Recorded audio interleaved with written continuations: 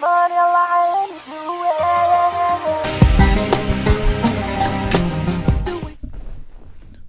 going on, peeps? This is your host, John, the Syrian kid whose diaries you love and enjoy every single night. Alright, so now that I am done with second year of medical school, thankfully, I have more time to focus on jiu-jitsu, which is something I've been wanting to do for a while. Focusing on jiu-jitsu a little bit more.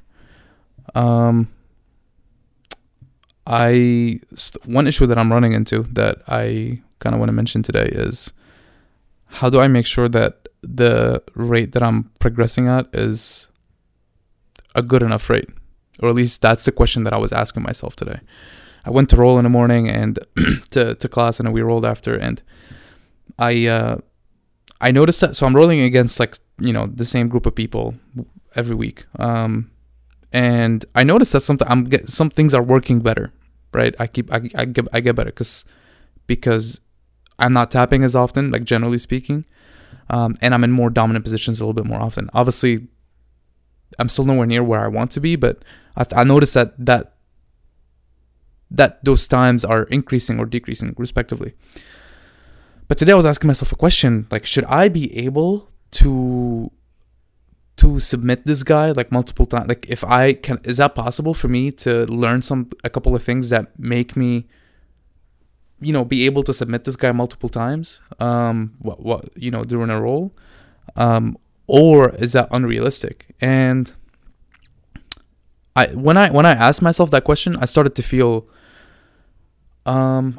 doubtful about the progress that I've been making, because it made me question how fast the quickness of my progress. I'm like, oh, maybe it's not quick enough. Maybe I can progress faster. Maybe I can get better faster.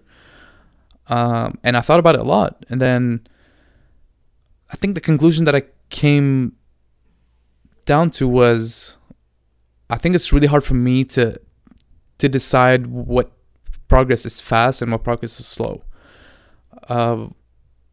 And also that debate kind of takes away from the focus on getting better, because you're taking time away from getting better to think about, how quickly you're getting better. If obviously bearing any competition that you need to plan for, any competitors that you need to train for, all you really can do, and the best thing you can do, is just make sure that you are getting better. And the only way to do that is to focus on the things that you're doing in that moment. So you can sit at home, and before you go to the gym, decide that you have a list of things that you want to improve, right? I want to get better at playing open guard. I want to get better at getting my arm bars from this position kind of more dialed in. There's this escape that I really want to, dial down. You can have all those things that you want to do. When you go to the gym, all you can do at the gym is just make sure that when you are practicing that movement, you're doing it to the best of your ability. In that moment, while you're doing that movement, where are your arms? Where are your legs? Where's your hip? What are you thinking about while you're doing that movement? Are you using a lot of strength, or is this more technique and you're leveraging your body to the best of your ability and your opponent's body to the best of your ability?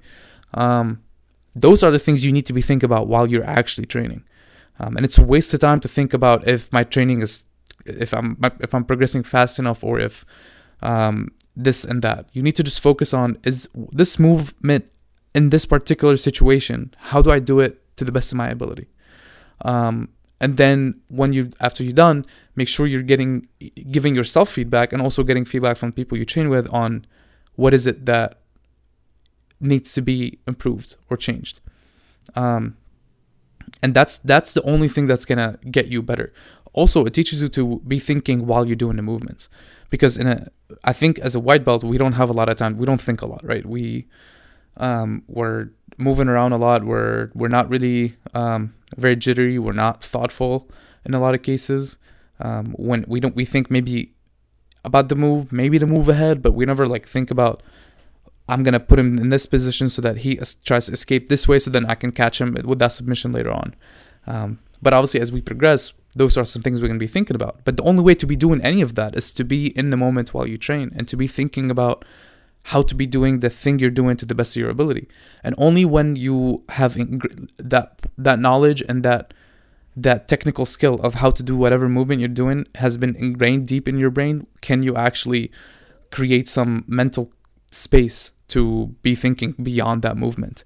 It's kind of like driving. When you first learn how to drive, you need to be in the moment, or else you're gonna crash. Because if you're not in the moment, you're definitely 100% gonna crash. You can't just do it without thinking. But as you get better, your mind is somewhere else, and the more you focus on driving, the worse you get.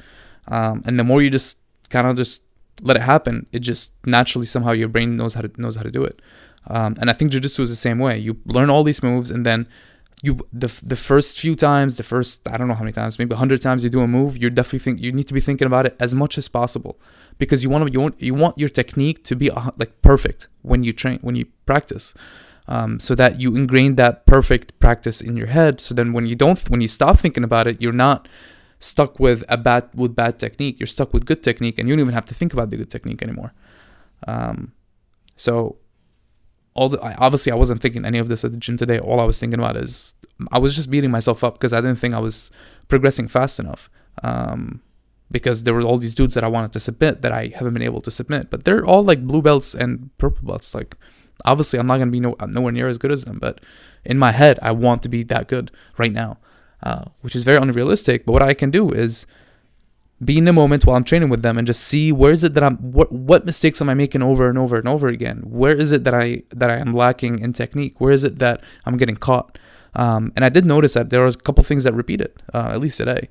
I noticed I'm extending my arms a lot when I'm in half guard, and when I'm in someone's guard or someone's half guard. I'm extending my arms a lot, and I'm getting caught with arm bars, which is not a good thing.